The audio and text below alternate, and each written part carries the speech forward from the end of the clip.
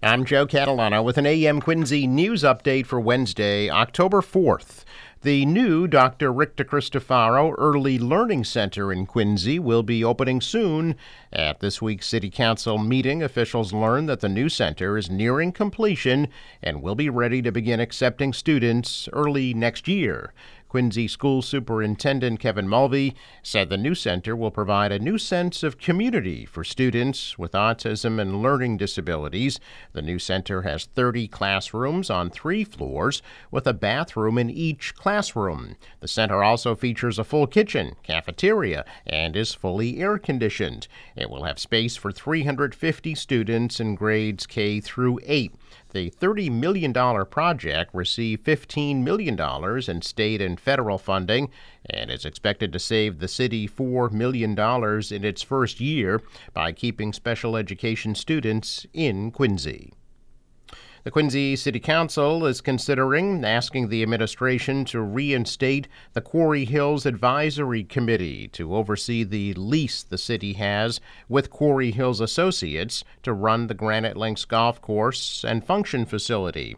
Councilor at Large Ann Mahoney introduced the resolution this week, saying the advisory committee that was established in 2002 has been inactive for several years. Mahoney's resolution comes after Quarry Hills Associates paused a proposed 99-year lease with the city recently, citing concerns about the intersection of Raschuti Drive with Willard Street, as well as the current challenging economic climate. 2 Quincy city councilors say the current zoning ordinance for marijuana establishments in the city is forcing a disproportionate number of those facilities into their sections of Quincy. Ward 2 Councilor Anthony Andronico and Ward 4 Councilor James Devine are asking the city to amend the zoning so that marijuana retailers can be spread more evenly across the city. Andronico says it's a matter of fairness. There is currently a recreational pot shop at the Four River Rotary.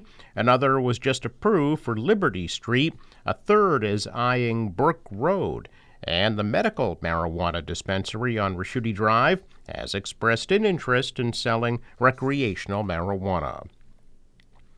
Taxpayers are about to get hundreds of millions of dollars in relief. Governor Maura Healey's office announcing the governor will sign into law that wide-ranging tax relief package Massachusetts lawmakers sent her last week, punctuating more than a year and a half of deliberations that began under former Governor Baker and became a centerpiece of Healey's campaign. Healey plans to host a bill signing event today alongside Lieutenant Governor Kim Driscoll, Administration and Finance Secretary Matthew Gorskowitz, and top House and Senate Democrats. A spokesperson for the governor said Healey will approve the entire package, which will carry a financial impact of about $561 million this fiscal year and more than $1 billion annually starting in fiscal 2027. Because the tax relief bill was not an appropriations proposal, Healey could only sign the whole thing, send the full package back with amendments, or veto it. Healey has repeatedly said Massachusetts needs to reform its tax code both to make life more affordable for families and to boost the state's economic competitiveness. The bill expands tax credits for parents and caregivers, boosts breaks for renters, seniors, and low-income families, cuts the short-term capital gains tax rate, raises the threshold at which the estate tax kicks in, simplifies tax calculations for multi-state businesses, and offers more incentives to encourage housing development. It also tweaks a pair of voter-approved tax laws to change how automatic relief would work under the tax cap law known as Chapter 62F, and to prevent high-earning couples from avoiding the new surtax on $1 million by filing separate tax returns. Expanded MBTA ferry service has proven so positive in recent months, the agency will keep a trio of routes running into the fall. The Lynn Ferry route connecting the Blossom Street Pier with Boston's Long Wharf North will continue operating on weekdays until October 31st. while a weekday Winthrop ferry and an all-week East Boston ferry will remain operational until November 30th. Officials originally planned to close the Lynn Ferry, which just launched this summer with a $7 one-way fare for the season after the upcoming holiday weekend. Policymakers have been pushing the T to expand its ferry options, pitching the water routes as good options to connect residents in coastal communities north and south of Boston with the downtown hub without adding to the region's crushing roadway traffic. The East Boston ferry runs on weekdays and on weekends between Lewis Mall Wharf in East Boston and the downtown Long Wharf. One-way fares are $2.40. And the Winthrop Ferry only operates on weekdays between Winthrop Landing, Quincy, and Boston's Central Wharf South, with one-way fares available for $6.50. Well, if you hear a screeching alert go off on your cell phone and everyone else's cell phone this afternoon at 2:20 p.m., don't panic. The federal government said it will conduct this afternoon a nationwide test of its emergency alert system and wireless emergency alerts.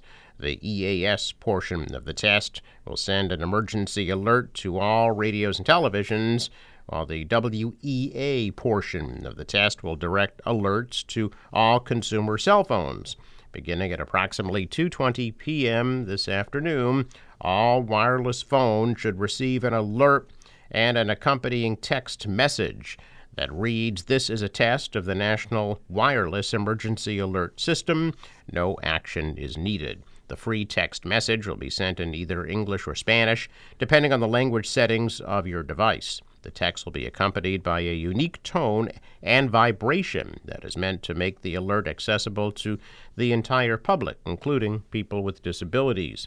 Tests will be broadcast by cell towers for approximately 30 minutes. During that time, all compatible wireless phones switched on within range of an active cell tower and whose wireless providers participate in WEA tests should receive the text message.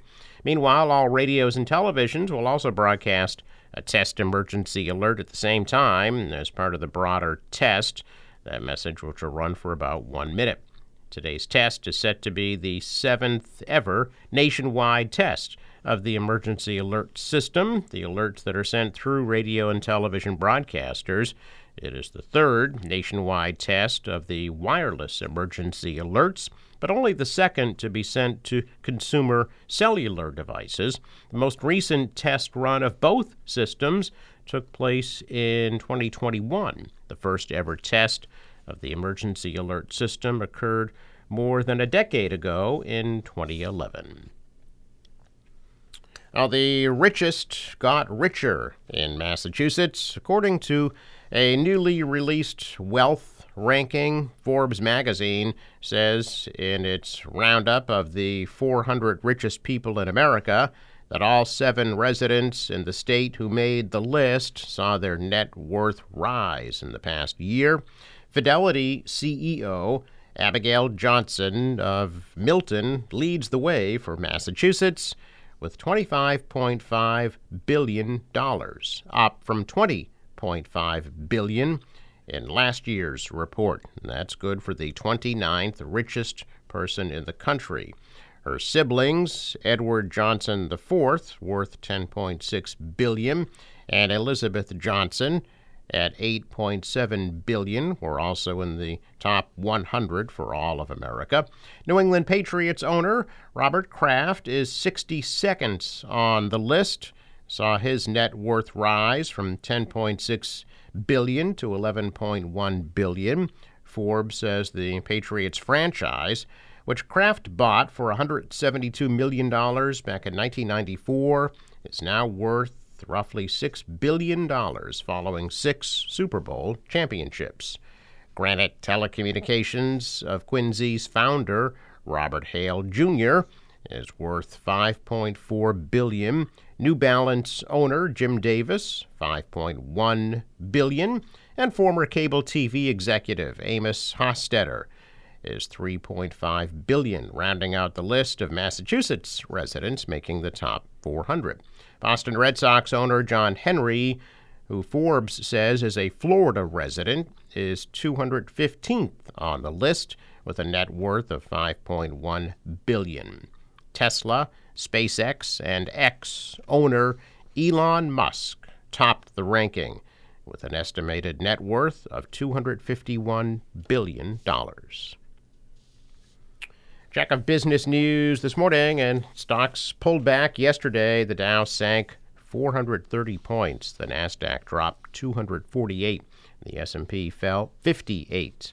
Asian stocks sharply lower after Wall Street's tumble as it focused on the downside of a surprisingly strong job market, the likelihood that interest rates will stay high. The dollar rose, the euro fell, oil at almost $89 a barrel. The National Weather Service forecast for today, another sunny, warm one with a high of 82 degrees. For tonight, clear, low 58. Tomorrow, increasing cloudiness and a high of 78. Maybe a shower Friday at a high 72. Looks like a soggy Saturday with rain and showers. Saturday's highs only in the upper 60s. For the boater today, waves about a foot. A wind out of the north at 5 knots becomes easterly later today, and a high tide at 3:47 p.m. Sunrise 6:44, set at 6:20. I'm Joe Catalano with an AM Quincy news update for Wednesday, October 4th.